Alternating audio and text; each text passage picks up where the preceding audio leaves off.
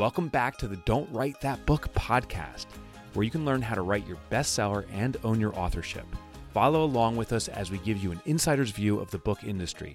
Now, here are your hosts, myself, Mike Michalowicz, and AJ Harper. So normally when we start these episodes, AJ, we introduce each other. I got to tell you this story. So on Monday of this week, I had a keynote in Calgary. There was 400 entrepreneurs. It was actually staggered over 2 sessions. So it was 200 people in the morning, 200 people in the afternoon. I was teaching Profit First and actually other principles and testing out some stuff, even stuff that we're working on right now. Well, I left Sunday around 1 in the afternoon was the flight to get to Calgary. So I was going from Newark, New Jersey to Denver, Colorado to Calgary. I don't know if you saw those storms or you were home maybe. Yeah. The storms were redonkulous. Yeah, So- we were on the national news, my area, because we had all those roads flooded out. Yeah. Oh, the Yeah. whole area got destroyed. I have friends in Vermont. I mean, it was the whole East Coast and New Hampshire lost their driveways, like just washed away. Mhm. So I'm on the airplane and like rain's coming. Krista starts texting me going, there's a monsoon. And in Newark, it's just a little drizzle. It's overcast. I'm like, all right, we're on the tarmac. Like they had pulled out from the gate. I'm like, we're going. And they're like, oh, we have too many bags. I didn't know they must be weighing the plane somehow. Like, so we have too many bags. We just have to remove 10 bags. We're going to do that. And then we'll take off in 15 minutes. I'm like, okay, I know there's this rainstorm coming. Come on, go, baby, go. So we go. They take bags off. I've never experienced that. They closed and said, okay, we're all set to go. And I said, like a minute later, bad news. All flights are canceled. Oh. And I'm like, what? So we turn around, go back, disembark.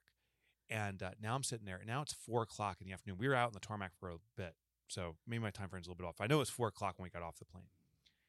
Now I'm like, I have to be in Calgary speaking at 9 o'clock in the morning. And I got to get out of here. And there's no flights. All flights are canceled for the day out of Newark. So I call my agent, Lee, and she checks around. She's like, there's no flights from the some southern parts, D.C., up to Boston. She's like, I don't know what you're going to do. So I'm like, I guess if I can simply get into Canada, there's flights all over Canada, maybe outside the storm. So I said, see if you can get me a flight. I'm driving north. And I just get in the car and start driving. I drove for 8 hours from 4 o'clock till midnight into Toronto. Crossing the border, by the way, at midnight, very easy. I didn't expect that. There's guard signs like, slow down. Like, it was just one dude sitting there smoking a cigarette. He's like, yeah, what do you want? I'm like, I want to get into Canada. He's like, yeah, fine, go. I get into Canada. I get to the Toronto airport. It's now 1 o'clock in the morning.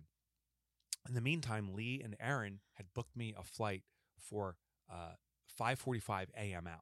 So I'm like, okay, I have to be at the airport probably 2.5 hours prior. So I got to be in there around 3:30. It's 1 o'clock in the morning.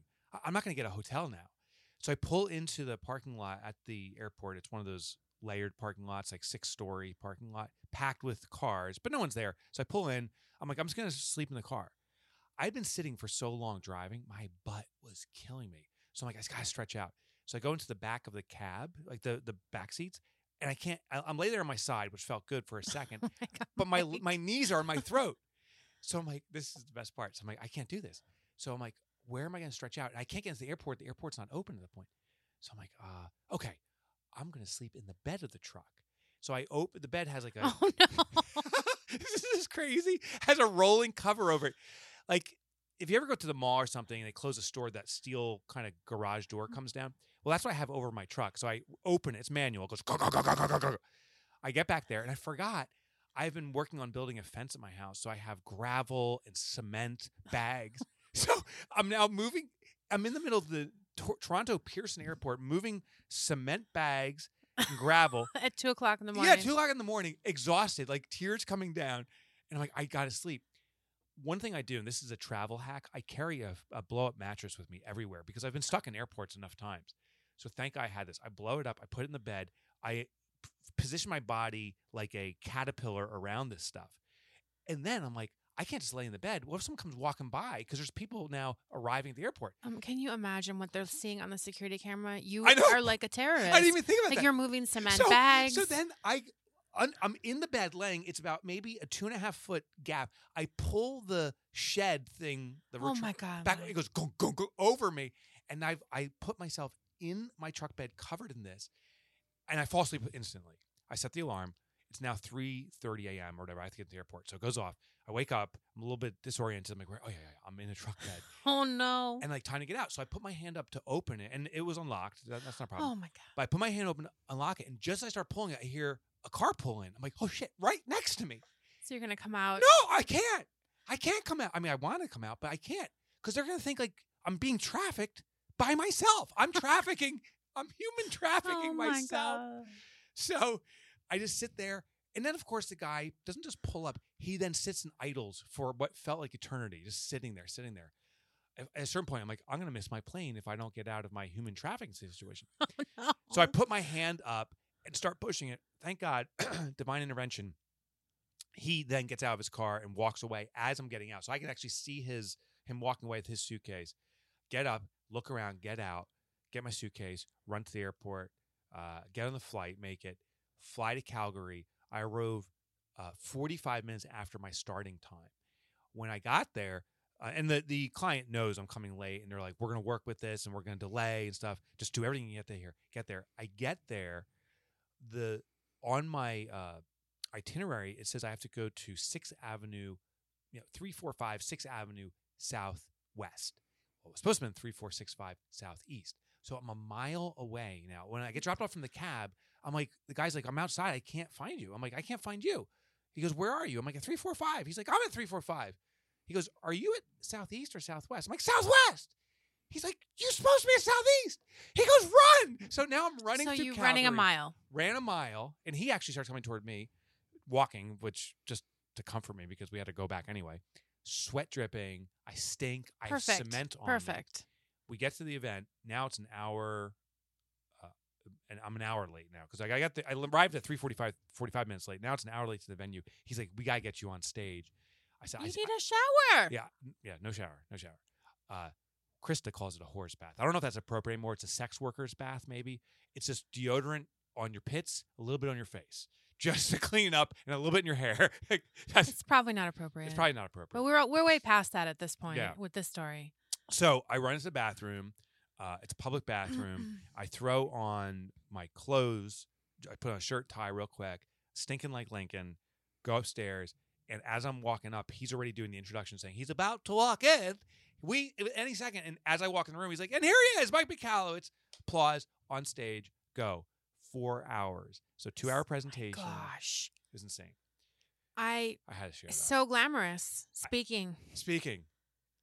That takes the cake. Yeah. This is the most crazy one I've ever experienced. It reminds me of some of your stories of early entrepreneurship when you would sleep in the car and you would keep an extra change of clothes. Yeah. And just so you didn't have to pay for a hotel room. Couldn't afford it. Yeah. Yeah. This is extreme though. This is not. It was I would never crazy. sleep in a cab of a truck with the thing. I couldn't. I'm claustrophobic. I could never pull the thing over me. Oh, yeah. But I do understand when you're so desperate, a wall looks good. Could I just lean against it? Oh, I was so tired. Yeah. And then after cumulative. How'd it go, by the way? Great. I'm sure you're on adrenaline. Pure adrenaline. The host was kind. He spoke. He's like, I want you to know what Mike did for us. Did you tell them you were I didn't tell sleeping with cement? No, I didn't share that part. I was actually embarrassed. And I told Krista, she's like, did you film it? I said, no. She's like, that's what people need to see. What are you supposed to do? Hold your camera up in the Yeah. dark when you're hugging And cement? then say, I'm so scared. She wanted me to be Blair Witch Project, like where I'm like, I'm so scared. That would have been funny. Yeah. But you were too tired. Yeah. So I said I might do a reenactment, but say it's a reenactment just so people can see like the craziness. I still have the cement and peat moss and gravel in my car, in my truck. You should just take a picture of it and say, where did you sleep last night? That's genius. Okay. That was a long one. But I had to let that one out. appreciate that you were holding on to it. I had to let that story out. I was riveted. Thank you. And I have more, but we'll save them for future episodes because we have to dig into something important. Today, we're going to talk about pre-launch. There's 3 phases to marketing a book. Pre-launch, prior to the book's publication date. Launch, which is the period during the publication date. Usually, I consider about 2 weeks after the actual book goes on sale. And then post-launch, which is into eternity, but there's multiple phases, front list and back list, post-launch. So I want to dig into all that. First, I do want to introduce you, AJ Harper, extraordinary friend, extraordinary mother, and that's what I want to talk about today. I follow you on Facebook. We exchange texts more than I do with any other friend I have. And I'm so proud of what you've accomplished as a mother and how you support your family. That's so nice. You're welcome. I like this introducing with things that are not about our credentials. I think it's really cool. Yeah. Not talking about books per se, not talking about all that. Yeah. That means a lot. My son graduated this year from high school. Congratulations. Major accomplishment. Yeah. I think parents should get a party. Have you noticed that the kids today don't want, when we were kids, you had a graduation party. Yeah. There was a poster and it showed you as a baby. Yeah. It had all your pictures up. And you Yeah. got some cash. Yeah. There was a cake. Yeah. They don't want parties. I still got a cake. I'm dumbfounded. Yeah. Your son didn't want a party? No. No one in his class wanted a party? Not that I know of. There were no parties. That's absurd. Yes. Thank you for that. Yeah. I'm a mother to one. One and done. One and done. Well, then let me just turn about because, I remember when I first started to get to know you, I thought, who's this guy that wrote this Toilet Paper Entrepreneur kind of dude bro frat boy? Yeah. But really, you're a family man. Oh, thank you. And I say that all the time. Yeah. Whenever I'm talking about voice in books, I use it as an example that was part of you, but it was more like a persona of you. Whereas once you sat down and said, okay, I'm going to do 25 books, and we talked about who are you going to be? Yeah. I said, you're a gentleman, and you're a family man, and a good dad, and a good husband. Oh, thank you. And that's proven to be true. I've known you a long time. Thank you. Yeah. Thank you. I love my family. They're everything to me. Yeah. And I think that comes through in your work now. Your work you are the voice in your book. Thank you. Thank you. Oh, that means the world to me. So let's dig into the topic of pre-launch. It's funny, one of the things that you mentioned in our little, we have kind of a script here. It's just some bullet points to discuss is what was the most successful and least successful pre-launch. And I think I want to start off by defining what a pre-launch is. So as I shared, there's three phases. A pre-launch maybe could be interchanged with the words preamble. It's the preparation for your book's launch. The objective is when a book launches is, at least for the most part, in every launch I've had and everyone I've supported in launches, other authors, is to get as much momentum out the gate during this short period when the book gets published. Now, why is this important? When a book gets published, meaning it's available on all the retail outlets, is if there is a surge of demand, and this is my numbers, I don't know if this is true, that initial surge can trigger on the ongoing momentum. So here's the numbers I believe to be true, that 10% of people who buy the book will actually read the book cover to cover within some reasonable time frame. Most people buy books, never read the book in the first place. I bet any of our listeners right now, if you look at all the books you have on your shelf or all the books you've ever had, I suspect a large portion, 20, 30, 40%, you haven't even cracked the cover. You looked at, but you haven't read earnestly. And then a portion of those books that you have read, you've read in part. You either skimmed or just read the first few chapters and said, I'll get back to it. Or maybe you simul-read where you have like 3 or 4 books going simultaneously. But my estimate is 10% of people who buy a book within a short period, within a few months, have read the book cover to cover. Of those 10%, 10% will become the zealots. If you write an extraordinary book, 10 people will say this was the right book at the right time. For the other 90%, wasn't the right time. Maybe they think it's a great book. Maybe they don't apply it and don't use it. So now it's 1% of that community. 1% of that community, those people are your, what do they call it, 1,000 true fans or whatever. There's another book on that topic. But these are the people who are your rabid fans. I think a rabid fan can move about 100 books for you over their lifetime. I love E-Myth. You hear me talk about it regularly. You love anything by Stephen Pressfield. I've bought all of his books. The War of Art. I bought the day you said to buy it. Mm-hmm. You've mentioned other books. I've bought them because of you. Not because of some marketing, not because anything, but AJ said to read it, so I'm going to read it. I believe the majority of books are sold because other people suggest it. Those are really more like ambassadors. Yeah. Yeah. Yeah. And I'm telling our listeners right now, buy Write a Must Read by AJ Harper. It is extraordinary. So I am an ambassador for your book. I've read your book now 3 times. I'm going to probably do a fourth time this summer. It's one of the few books.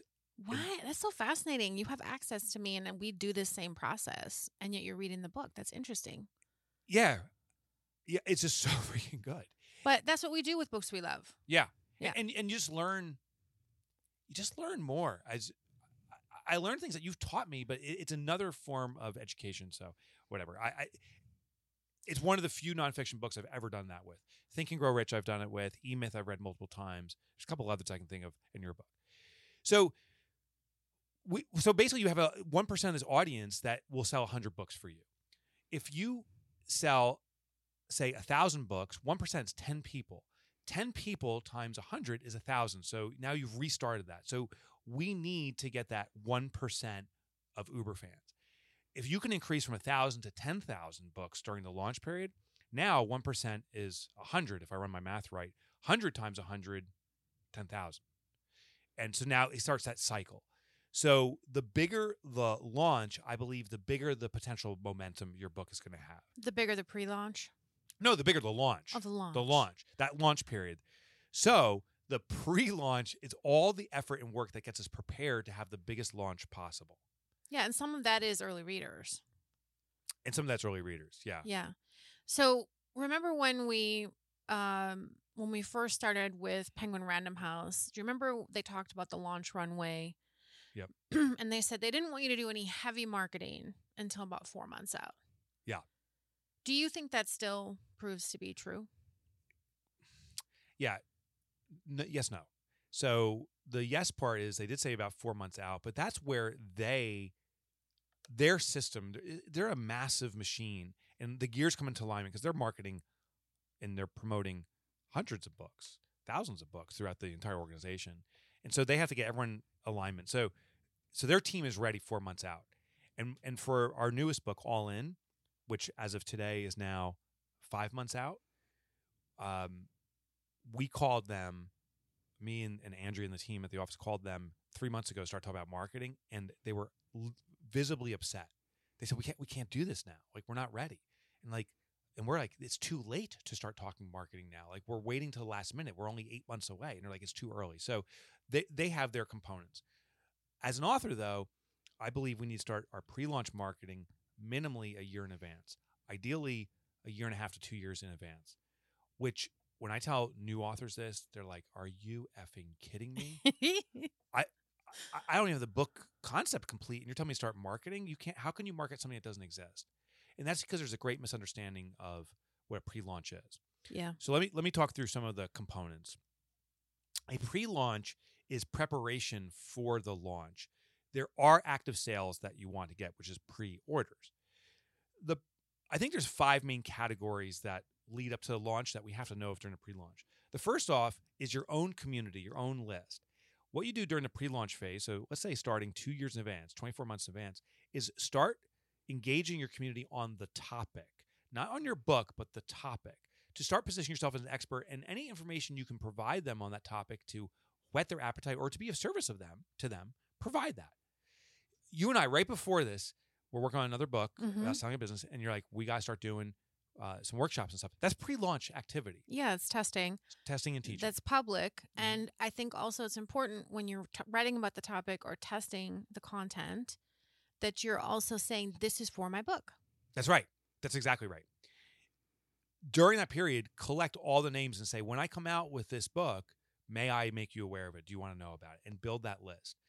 Every speaking engagement I do, every time someone visits my website, I'm capturing emails saying, hey, here's a free download of stuff that I'm researching on selling a business. Do you want the free download? In exchange, can you give me your email and I'll notify you when my book comes out? Constantly build that list.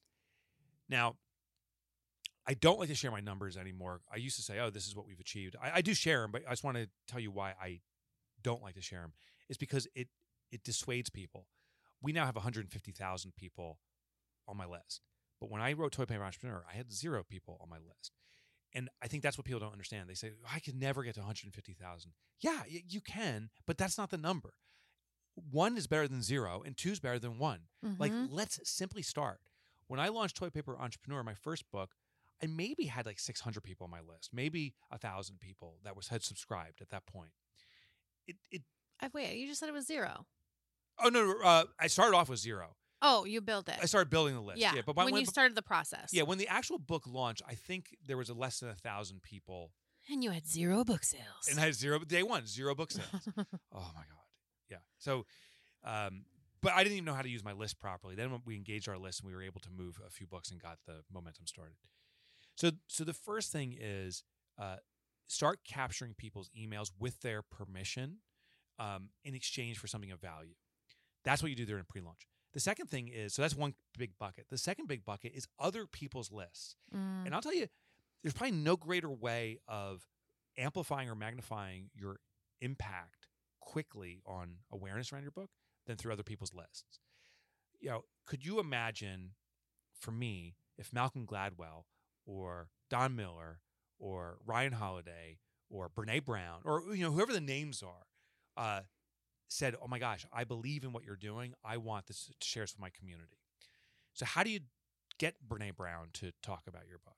Well, first of all, is you have to come into her universe in a way that's of service. You don't enter people's universe by saying, "Ding, ding, ding, ding, hey, Brene Brown, I know you don't know me, but I want you to promote my book." First of all, extremely offensive. Second of all, why would she ever take your phone call to be a promotion for you? Get in her universe by being of service to her. Genuine, authentic service without an expectation for return. So a huge part of my pre-launch, and it's happening tomorrow. Hopefully I won't be sleeping in a truck again, but I'm flying to Nashville. And if the storm comes through tomorrow, I'm driving to Nashville for 14 hours. I am not going to miss this. I'm going to meet with 30 authors. And these are 30 authors who, before this, most of them don't know who I am and don't necessarily care who I am, but I'm doing something to be of service to them. What I'm doing is I'm putting together an author event where all these authors are coming together to share and network. My job, I'm the facilitator. I happen to be an author. I'm a facilitator. But the power of being a facilitator is I get to cherry pick who I wanted to invite. Malcolm Gladwell, it was included on the list. We exchanged some emails. Unfortunately, he won't be attending this case, but there's other people who I also admire that are attending. And they are attending because I said, guess who else I invited who's going to attend? Right. And it's a live in-person event. And I'm doing like the best marketing move ever. I'll share it separately, maybe some future episode. I'll gotta show you what I did. You'll crack up, I think. Total McAllowitz. So number 2 is build a list of influencers that you network with and build. And can I just interject about the value piece? Yeah. That sounds daunting to some new authors, right? Oh, I'm going to get together. Oh, I'm going to try and see who Brene Brown wants to be in a room with. Yeah. It's the simple free thing you can do that takes 5 seconds is to amplify what matters to them. Yeah. So go follow them on social media, go to their website and see what's going on. Do they have something new they're promoting, a charity they care about, something that matters to them that they're trying to be excited about? Amplify that and support that without being asked. Yes.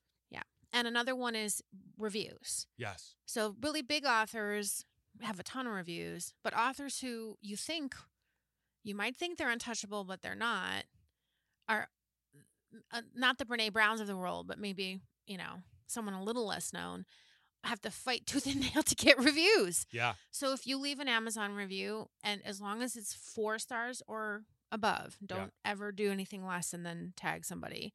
But then tag that author and show them that you reviewed their book and amplify. These are free things you can do that don't require you even having to reach out. Correct. I want to go into even some more brass tacks because this is tactics is so important. Brass tacks. One thing you can do, I did this with Joey Coleman, who I already know, but I know every author responds the same way. Who wrote Never Lose a Customer. Oh, he just wrote a new book called Never Lose an Employee. Just released, as of this recording, 3 weeks ago. So his book came out. I did a review. It was one of the first reviews on the first day. I got the book pre-ordered, he actually sent me a copy too, but I had read the book, so I was familiar with it. I did a review. I also did a video review, and that's what almost no one does. And so there's a section, if you scroll down the Amazon page, near the bottom, it says video reviews. So I filmed a video of I'm holding the book saying, this is Joey Coleman's new book. I just completed reading it. Here's what I love about this book. Here's why I would get the book and get it today. And I was very specific. I went to certain pages and highlighted what I loved. I don't know how many people in the buying universe see it, I sure as heck know the author on their launch day is checking out their launch page on Amazon to see the stats. Joey called me. He's like, dude, I cannot believe you posted that video. And as of today, 3 weeks later, it's the only video up there. Do that for Brene Brown or whoever the Brene Browns are of your world. That is how you amplify them, service them, and also get noticed for it. Mm-hmm. So 1 is your list. 2 is their list. 3 is your community and empowering them. Street teams are the popular name. We called them Buzz Warriors when we did Pumpkin Plan. Mm-hmm. You will find even pre-launch, there are certain people who are just fans and believers in what you do because you are being of service to them as you're out speaking or writing about the topic already prior to the book coming out. And this isn't hyperbole. This isn't BS. With Toilet Paper Entrepreneur, before the book launched, I started speaking about it. And I spoke to colleges because I thought that was going to be the community buying it. I went to one college. It was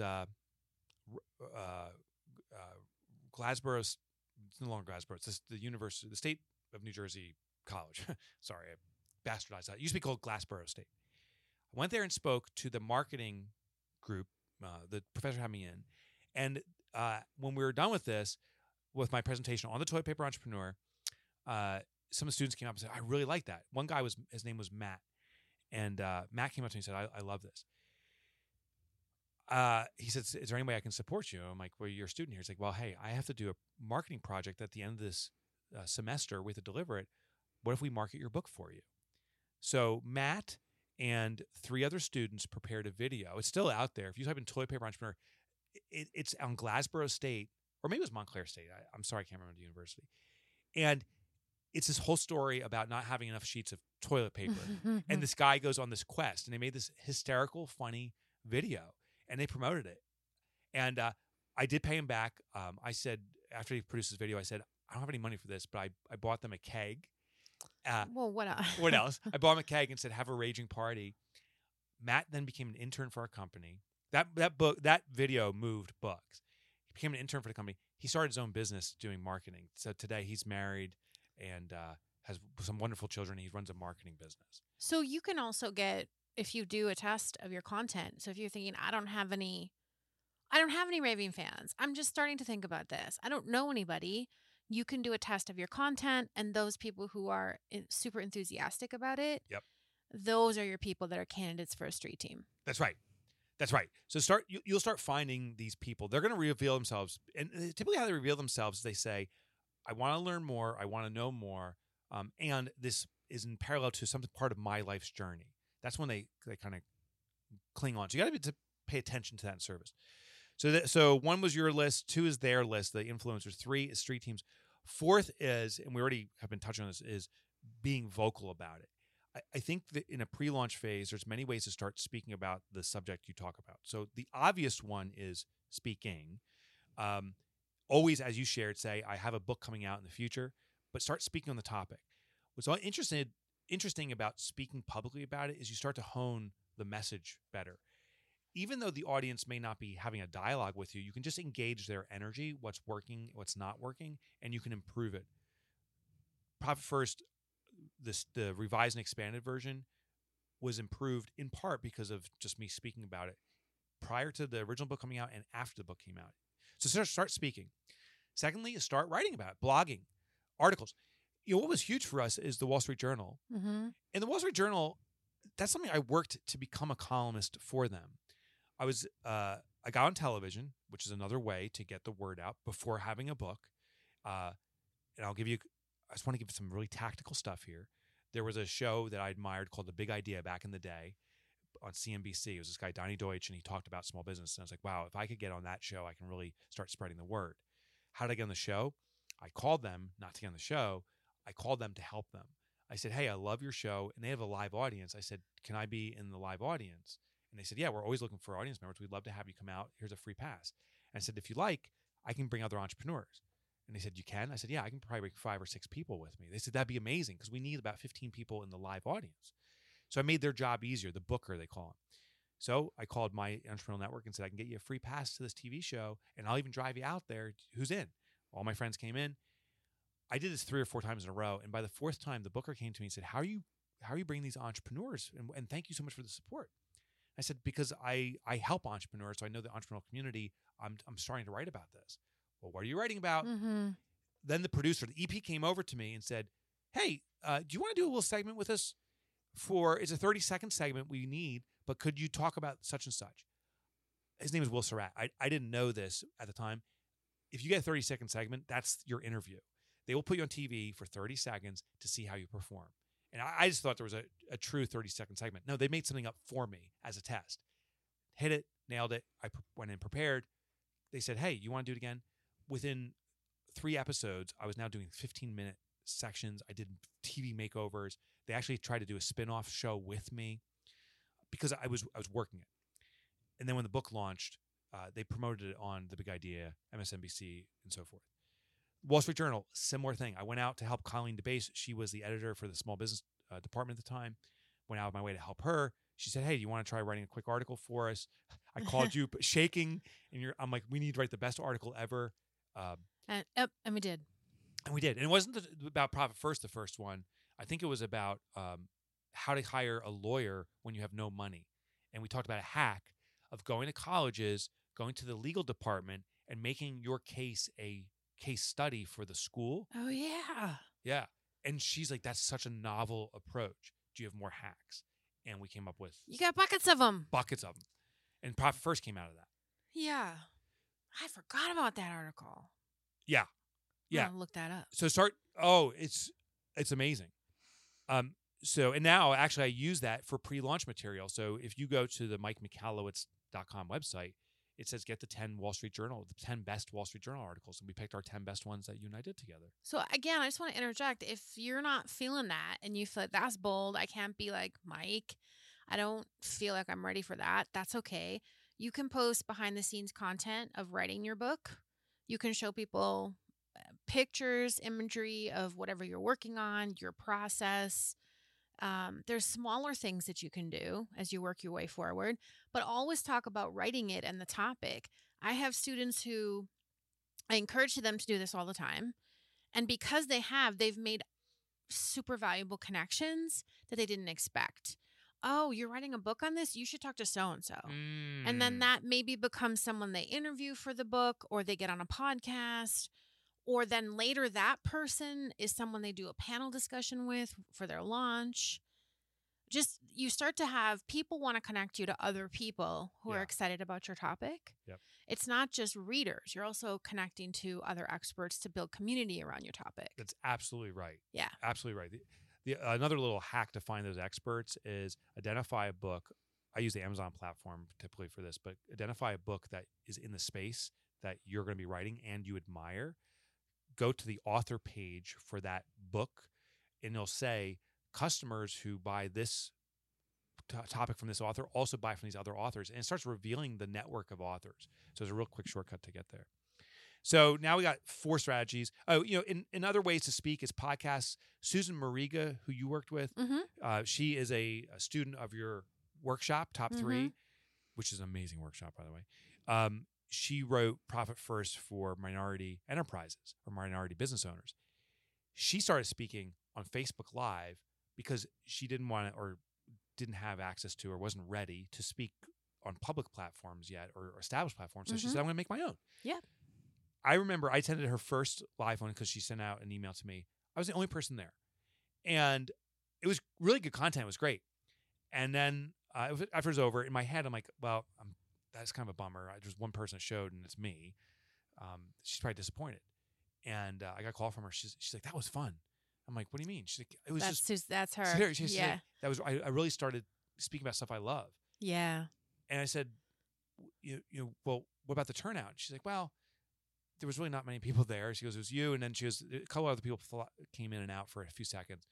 But she goes, it doesn't matter. She goes, that'll live on forever. And I'm getting better at the craft. She then did it again a week later. And then again a week later. I returned maybe 3 or 4 months into it. There was 30 people on there. Mm-hmm. And I'm like, who are these people? Like, how are you getting them? She's like, I don't know. Just the word started getting out. Mm-hmm. Consistency. Yeah. You can do YouTube. So there's so many ways just to get out there, but you have to start getting out there. You have to do it consistently, and you'll start building that muscle. The first rep is the hardest, but once you're the 50th or 60th time in, you start getting really polished at it. The fifth and final one. Can I say one more thing about that? This is what I see with my students. They seem to think that they have to wait to do all that. There's two things that happen. They can't wrap their head around it. Yeah. Because they're in the middle of the book. It seems like too much. I think those are good examples that you've just shared, because it's really just about talking about what you love in a teaching point from your book, the main message, something. Mm-hmm. You don't have to have it polished. It can just be something that you're just chatting about it. Yeah. You don't have to come off polished. Yeah. I just want to make that point, because I see with my students that they're stuck and they feel like they have to do all this marketing stuff after they get everything right with the book. Yeah. And then it's, in my opinion, too late. Yeah. Yeah, I agree. We did a grand version of it here in these offices. I don't know if you were there. It was when we were writing Fix This Next. I think I invited people to come here and just started chatting about the ideas, and they gave feedback on it. So you can even do it live. The last kind of main bucket of the pre-launch is the wild card. And what I mean by the wild card is what's something you can do that no one else is doing. So I'll give you some examples. When we launched, I think it was Fix This Next, but maybe it was Get Different. We did a Pay It Forward campaign because I've never seen someone do it. I've heard about Starbucks doing Pay It Forward, where someone buys a coffee for themselves and the person behind them, and this chain continues. Well, we said, if you buy a book, we will now forward a book onto another person at our cost. And there, that book that we forwarded on said, this is a gift from AJ, who bought a book, and she wanted to serve another entrepreneur. We hope you love this book. And if you would like to pay it forward, please tell us and we'll deliver that book. And it started this momentum of moving the book forward. Thousands of books moved through a Pay It Forward campaign. So what I do is I look at what's successful marketing outside the book industry, and I always run a test of something new. For All In, actually, I don't even know. You don't have your wild card? Do you have your wild card? I do. This is something we've tested out, and it's been successful, so we're amplifying it. So the wild card was, we tested out or deployed it on our last 2 book launches, was these live webinars. And you've actually seen me do this, where it's a live webinar, Mm-hmm. and then I just teach the topic, and in the middle I stop and say, would you be willing to buy my book? It's not that abrupt, but there's a technique I've used, and we get about 30% of a live environment doing it. Well, imagine doing this in front of 100 people, you sell 30 books. Imagine doing it in front of 1,000 people, that's 300 books. That's a big day of book sales. Mm-hmm. So what I'm doing is lining up all these authors who are marketing to their list, and we're co-doing this. So Joey Coleman happens to be one, because he wrote a book on how to never lose an employee again. It's perfect. It's perfect. Yeah. Michael Bungay Stanier. I was just listening to a podcast with him this morning. I love him. I was talking to him a few days ago. I love that guy. I'm hanging out with him. He's one of the guys coming to this networking event. Yeah. Well, tell him hello for me. I don't know him. We have the same publisher. Yeah, page 2. Yes. And I was listening to him on Jeffrey Shaw's podcast, The Self-Employed Life, while I was driving in to do this podcast this morning. He's the nicest dude on this planet, and Yeah. funny. I'm putting him up on stage in front of these 30 authors to talk about book sales, and interestingly, like, what makes a bestseller. His book, The Coaching Habit, I think it's called, The Coaching Mm-hmm. Habit, has sold 1 million+ copies. So how do you sell 1 million+ copies? And he has a really interesting insight. He's like, I don't know. So that's a conversation I want to have. But me and Joey Coleman are going to do an event together, a webinar. We're all inviting our list. We anticipate collectively we're going to have 1,000 live people there. And we're going to stop in the middle, and I'm going to say, would you buy Joey's book right now? Would you buy Michael's book right now? And if you feel compelled, would you also buy my book right now? That's the wild card. But I'm not just doing it with those 2 gentlemen. I'm doing it with, our plan is 15 other authors. So it's going to be this. Oh, I'm cascade. excited to hear how that goes. Yeah, me too. It's going to be a cascade effect. So those are the 5. So just a quick recap, and we have to cover a lot more. I just get so into this because this is where my passion is, if you can't tell. So your list, their list, your street team, the zealots, speaking about it, being very public about it, podcasts, speaking, and so forth. And the last thing is do something that no one else has done. Get different. During this pre-launch phase, you're not just building community, you're also asking for orders. Like that webinar, I'm going to ask for orders. Why do pre-orders matter? This is one of your questions. And I want to hear from you because I have some beliefs around it too, but I think you have some beliefs too. So Do you want to start with why you think? Yeah. Well, first of all, I think people don't realize how much they matter. It's number one, if you are traditionally published or you're hybrid published and have trade distribution, which means you have a sales team that's out there trying to get your book on the shelves, you need pre-orders. Yeah. You've got to have them. That's every day the sales team is looking at the numbers. Mm-hmm. And if there is a book that is selling well or starting to build and there's buzz around it in pre-order, what the sales team does is they say, well, what's happening? Okay, let's amplify this. There's something here. Something's happening. You want that. If you have a book that's not doing well in pre-order, it's not like that incentivizes the sales team to say, well, let's kick this one up and let's give this one a boost. Yeah. It doesn't work like that. Yeah. I mean, maybe there's some nice, kindly folks that will do it, but honestly, they're looking for the sure things. Because I'm sure they get a commission. Like they get, if they don't get a commission, they're recognized for how many books they're moving.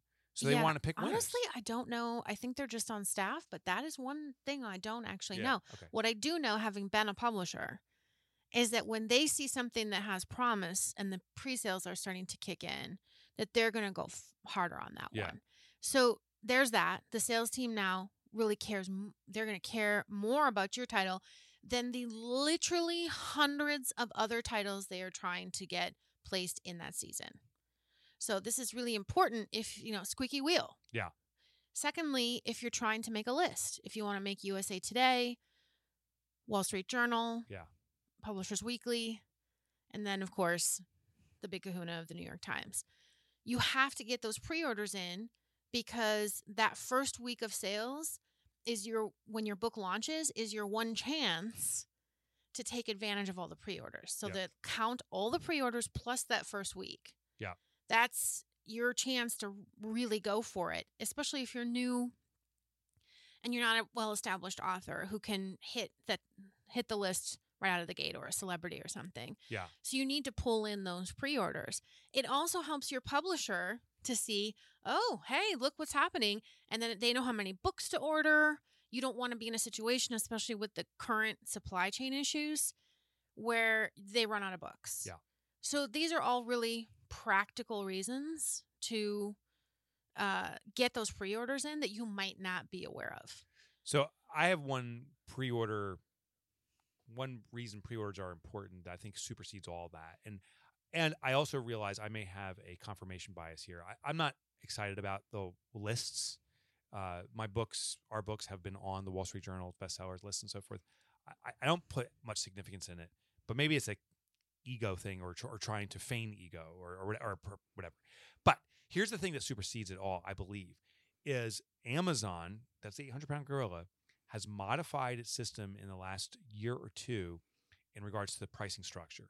It used to be when your book listed, it went out, it looked like, and compared with other retailers and determined its price. So if a book retailed, the suggested retail price is $30, Amazon might list the book for $24.95, and then Amazon drops, Barnes & Noble drops to $23, then Amazon drops it, and there's this kind of jockeying. Now it looks like Amazon only adjusts the price based upon actual demand, regardless of what other price sites are listing the price for. And they come out at the MSRP. So you'll see a pre-order book out there that's MSRP is $30 and it's listed for $30. For the consumer, that's a kind of dissuasion. Why would I buy this book at a full retail price? No one does that. If you don't have pre-orders going on, Amazon doesn't see activity around your book, it says, well, just leave the price as is. So now on launch day, you're coming out at $30. That's a bad price to come out at. If you actively do pre-orders, and this is why I believe now pre-orders have to happen months and months, like 3 or 4 months in advance, and you start getting demand for the book, then the algorithm, in my opinion, kicks in and evaluates what's the optimal price to get the highest conversion rate. And they start adjusting the price down to see where they can get the best conversion for people. So start sending traffic to that page, start sending people, and try to get pre-orders, and the price will come down. Now on launch day, you're not listing at MSRP. You might have a book listed for $25 or $19. That's a $30 book, and that's highly consumable. There's also one thing I forgot to mention. Earlier this year, this was in the news, Barnes & Noble announced that they weren't going to be stocking certain books that didn't reach a certain pre-order threshold. Mm. So that's another factor. Pre-orders are really, really important because some big stores are just not even going to stock it at all. Yeah. Unless you reach a certain level because they want it to be they want it to be proven. Yeah. This has hurt a lot of authors because, if you can't get the pre-orders, then your book's not going to be on the shelf, which is a discoverability, which is someone finding your book who didn't know about it before, right? Versus findability, which is finding a book someone recommended or that you heard. The discoverability factor is really important where people just happen upon your book. And if it's not on the shelf or on the table, they can't happen upon your book. That's right. So, these things really, really matter. You got to get a good pre-order campaign going. I was talking with Noah. I think you were on that call, and he shared something that I thought was fascinating, that book sales overall have increased this year compared to last year compared to the prior. It's increasing, but the dispersion of demand has changed, that more people are buying popular books that are already established. So the demand for the successful books like Brené Brown's has expanded. But new books, the demand is decreasing, which simply emphasizes that it's even harder now for a new author to get the word out, and that means pre-orders matter even more. Exactly. You can't F around with you can't F around with this. Lists. Let's talk about lists. You're kind of a fan, I think, of being on the New York Times bestseller or I think it's ridiculous to say, "Oh, I'm not a fan. I don't want to be on the list." Right. I'm not saying I don't want to be on the list, but why are you? I think I think it's very difficult to get on the list. We have to remember the New York Times is not just based on who sold the most books in that category relative to the other books sold in that category. It's a curated list. Yeah. So they can decide which ones they prefer. Yeah. And even if you sold more, you might not be on it. Yeah. Also bulk buys, affected and so forth. But look, it's a big deal. Yeah. You can sell more books when you say you're a New York Times bestselling author. It does. It's a validating credential for sure. And that's what I question. I don't know, but this is highly subjective. I've never purchased a book because it's a New York Times bestseller or not, or a Wall Street Journal. I've bought a book because A.J. Harper recommended it, or sure, but I need this topic. I still think that it tells people, oh, okay, it's the same thing as other people like it. Yeah, you're right. It is a social proof mechanism. It's like a line. You go to a convention, there's a super long line. You don't even know what it's for, but you get in the line. Yeah. And it's for one of those dumb canvas bags. Yeah. And you waited 2 hours in line for this free bag, but somehow you got in the line. I go, oh gosh, everybody needs to get in the line. It's a similar mentality, but also, I mean, look, I'm a writer. Getting to say New York Times bestselling author A.J. Harper someday, yeah, that's ego, but yeah, sure as you know what, I would love that. Yeah. I do think it's unrealistic for most people to get on the list.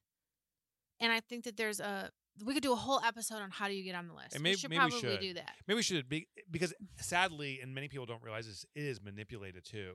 There are authors I know personally who've bought their way. But you could have a strategy to get on it. It's like a multi-person team military operation. Yeah. Like trying to get this thing done. But other lists are easier. USA Today is easier.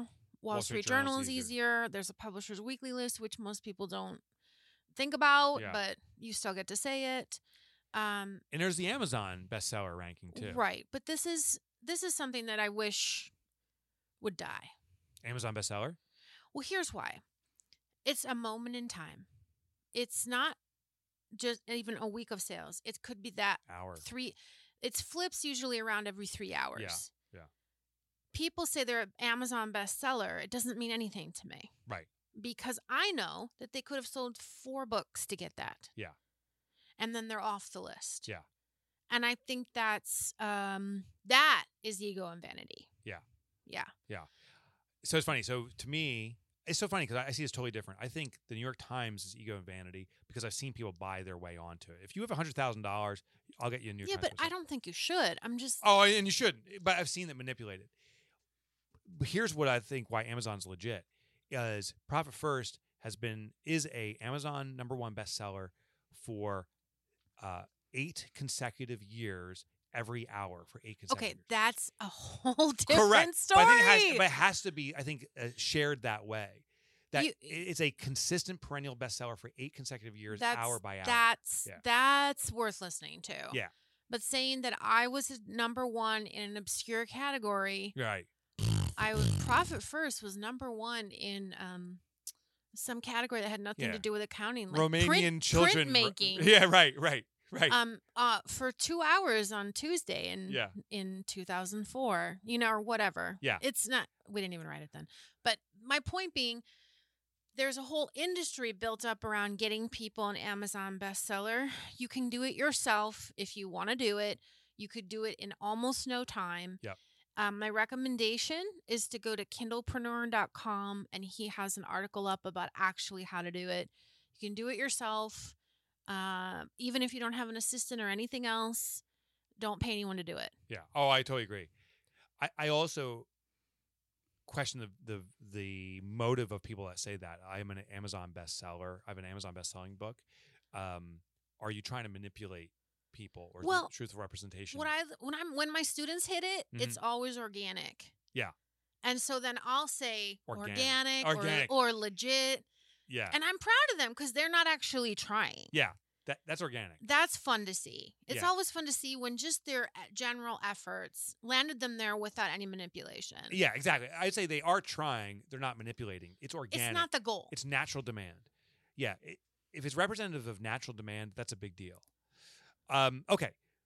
We're running long, but there's so much to talk about. So we'll have to table some of it. Yeah. So what's the difference between a pre-launch and marketing runway? We did that.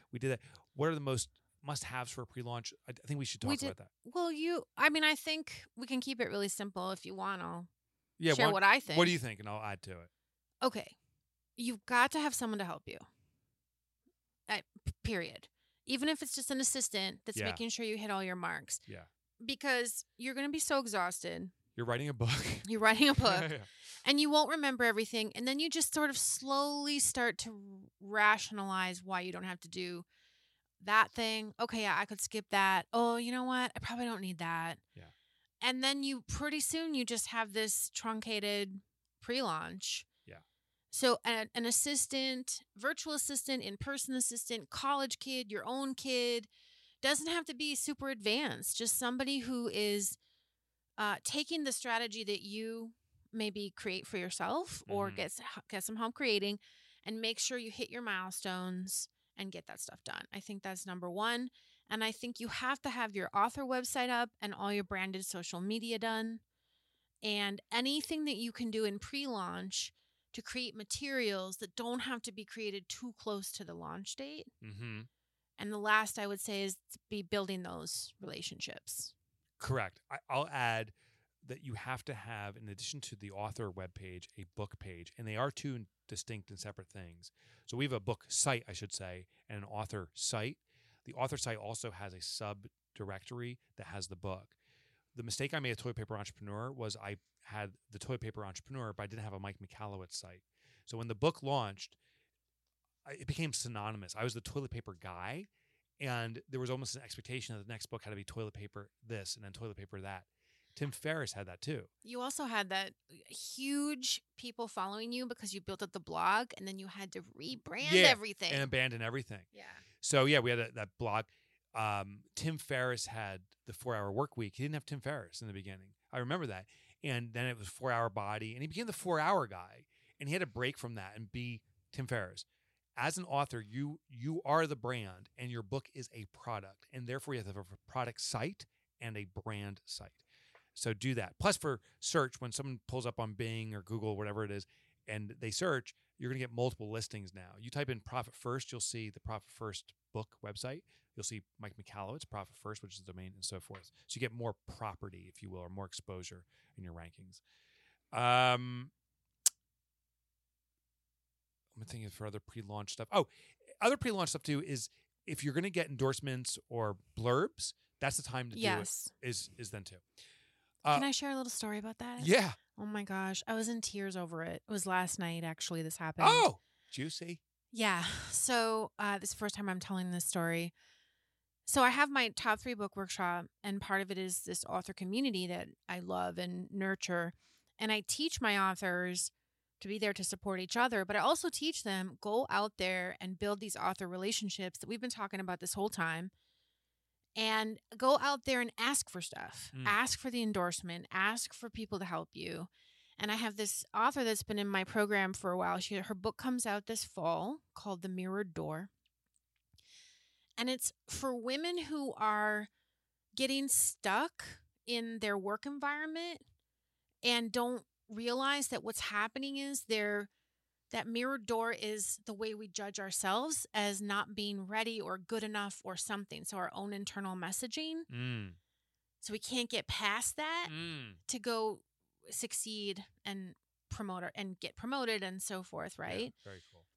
And so this is such a beautiful concept where she's talking about the social conditioning and the way we condition ourselves as women, and that leads to these challenges in the workplace.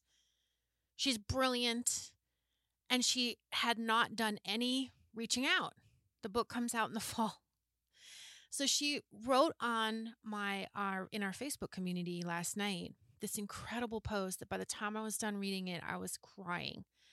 How even though she knew I was right, she didn't do it.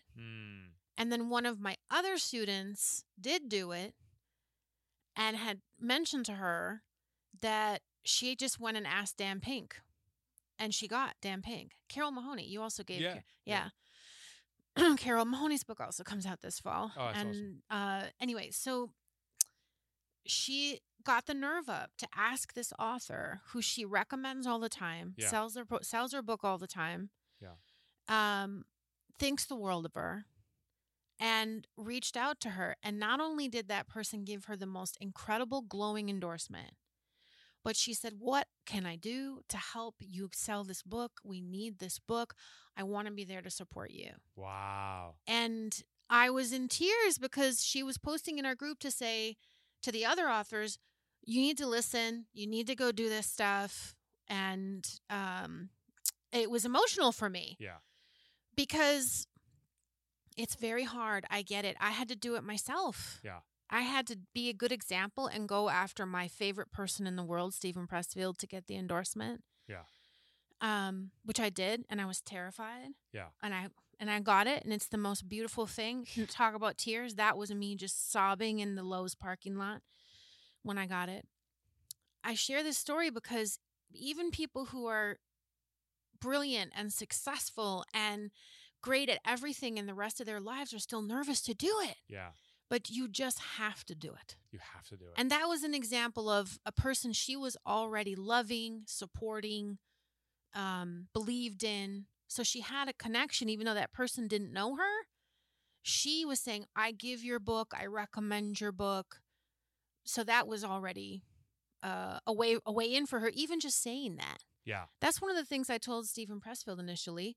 My first contact was to say, I sell your book constantly. You know? Yeah. You would listen to that if someone said that to you. Yeah. Yeah. Yeah. And some people do say it to me. Say, I just love what you do. So the book is The Mirrored Door by Ellen Tafe, by the way. Yeah. Buy your copy. Pre-order, please. Ellen Connolly Tafe. I always do that for authors too. So Joey Coleman's a good example.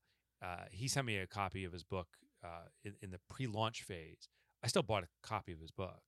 I will go out of my way to support an author. I have the book, but it's not about that. It's about supporting him. And there's mistakes people make in the pre-launch phase. So one is a lack of preparation in doing this stuff and waiting till last minute. That's a big mistake. The other one is they don't do things that get noticed. When it comes to blurbs, and I've texted you about this, like, hey, someone's looking for a blurb, and because they know you, know me and stuff. I'm like, yeah, but it frustrates me that people will send me one email, usually not even to me, to like an assistant or something like that, saying, could Mike blurb my book? I don't even see it. I get so many freaking emails. They don't make a direct contact to me. They don't reach out directly. They don't do something unique and different. And then I've heard back like, oh, I tried to reach out to Mike. He never responds. And it's like, oh, you didn't make an effort. We talk about this and Get Different. You're in the habituation situation. You're in a thing I can't even see. How do you expect me to respond? And I will go out of my way to support any author. I will always say yes to an author. I believe in nothing more than authorship. one author sent me a box of Chocodiles and said, "Hey, I read in your book you love Chocodiles. I tracked these down." And I got them here at the office, and I said, "Dude, thank you." First of all, it was something personal to me. Clearly, they knew enough about me because it's buried in one of the books that they've read or at least discovered it. And they did something that was remarkable, noticeable, it's different. It was attractive because it spoke to me, and they gave me direction. Said, "If you're willing, I'd be honored if you consider my book for blurb." Listen, for me, it would be Puddin' Pops. Oh, I love Puddin' Pops. Do you remember? Why can't we have them back? Because Cosby ruined them. That's why. You want some Puddin' Pops? He ruined it. If it wasn't for Cosby, they'd be everywhere. They discontinued it. I would take some Pudding Pops for an endorsement. I'm surprised Subway didn't go out of business because of, what was that guy, Jared or something? Oh, let's not. But I'm just saying, these people can ruin brands. So, okay. So do something different. Do something different. Most people don't do it different. Secondly, a big mistake people do is if they do have a street team, they activate the street team too early. They say, "Hey, the book's 6 months out. Who wants to be in the street team?" There's this rah-rah. "Yeah, I'm in. Okay, hang tight. Hold on. Wait." And then the street team fades. Yeah, fatigue. I find 4, maybe 6 weeks prior to your book launch is when you really activate the street team. It's hard to sustain attention and momentum and excitement longer than that. Yeah. Do you see other areas? Other mistakes? I think, honestly, the biggest one is just not doing it. Yeah. I mean, that's what I see. We talked about a bunch of stuff, and if you're listening, you're going to write down a bunch of stuff, and you're going to be gung-ho about it. And I see it almost every time. Yeah. That a person has the best of intentions. And I actually ran into this for myself. Sometimes life happens. I get that. But when you won't do most of the stuff you're thinking of doing right now. Yeah. So you have to actually commit to how am I going to follow through? And that's, again, where I feel getting some support would be helpful to make sure you actually get it done. And it probably ties into where I've seen the biggest waste of time with pre-launch effort. I can say categorically the biggest mistake people make is they apply effort in an area where their community is not congregating. Meaning, for me, I can go onto Clubhouse or whatever platform and speak to them blue in the face and spend hours and hours there talking about it. But my community, for the most part, isn't gathering there. And therefore, I'm speaking to the wind. And I've seen people do this. They say, "Oh, everyone knows that TikTok's the platform." Is it? Is it the platform for your community? Is that where they're going? Because you'll waste so much time there. So it's really first understanding where is your community gathering and concentrating your effort there. So the biggest mistakes I've made is it was with Fix This Next, an extraordinary social media effort without really understanding where in social media my community was going. So we had all this stuff going down on Twitter and a huge push on Twitter. My community's not there. That's not their spot. I should have spent that time on the areas they were gathering. And it wasn't even necessarily social media. It was maybe building a better influencer network or something. So really know your audience first. That was my biggest mistake. And then the last thing before we wrap things up, and we did spend a little more time on this episode than other episodes, but I think it's necessary, is how to get support. You talked about using Assistant. Pen with Purpose, that's an organization we started. We help people launch their books. So we help people find a deal in a publishing house, but then back them with marketing. And there are these book launch companies out there. There's many, and there's some great ones, and they're not necessary, and the prices can be all over the place. We take a percentage of dollars up front to make sure people skin the game, but we are really unique in that we share in the success of the book. We're a percentage success fee, basically. And that's really unique. Most people say, we'll charge you, a huge amount of money, $50,000 for your launch or $100,000 for your launch. That's a huge amount of money. And they say, well, it may not work. We're like, yeah, we'll charge you a small portion, make sure you're interested in this, and then we'll take a percentage of the books that sell. And our skin's in the game. So we're really committed to making books successful. So you can use a company like ours or many out there to do pre-launch. But no matter what, I would hire someone, like you said, that's an assistant or something that just is that persistent and consistent presence doing one of those 5 categories we talked about. Mm-hmm. And even if you don't even do all 5, you just choose to do one, the top of the list is your own list. even if you have nothing out there, just do everything to build your own list. When I promote a book, hands down, the number one way to move books is just asking my community through email, typically saying, hey, I have a new book out there. Would you be willing to buy it now? And the response is usually within minutes. The first sale will come through and it sustains for a few days. Dollar for dollar, penny for penny. I can't think of something more effective than having your own list that you can reach out to. But above all, do something. Just do something. Do something. And start now. Yeah. It's already getting a little bit too late. It's too late. It's too late. All right, my friend. Thanks for that. I hope our listeners have found some fascinating new tips there. My gosh, I could dig into so many details of how to do it and do it right. I want to invite you also to go to our website. It's DWTB, don't write that book, podcast.com. And you can download some free materials that AJ and I have prepared for you. And you can join our email list. And who knows, maybe we'll write a book on Don't Write That Book. Actually, that's a title for you. Maybe, AJ, you have a book called Don't Write That Book. Maybe. The second thing I like to do is hear your stories. We want to hear your experiences about writing an extraordinary book, making a bestseller, your best tips, anything we love to share on the show. So email us at hello@dwtbpodcast.com. That's hello@dwtbpodcast.com. Thanks for joining us for this episode. We hope you learned some good stuff here. We hope to see you in a future episode. Please hit that subscribe button so you don't miss a single tip we're sharing with you. And as always, don't write that book, write this one.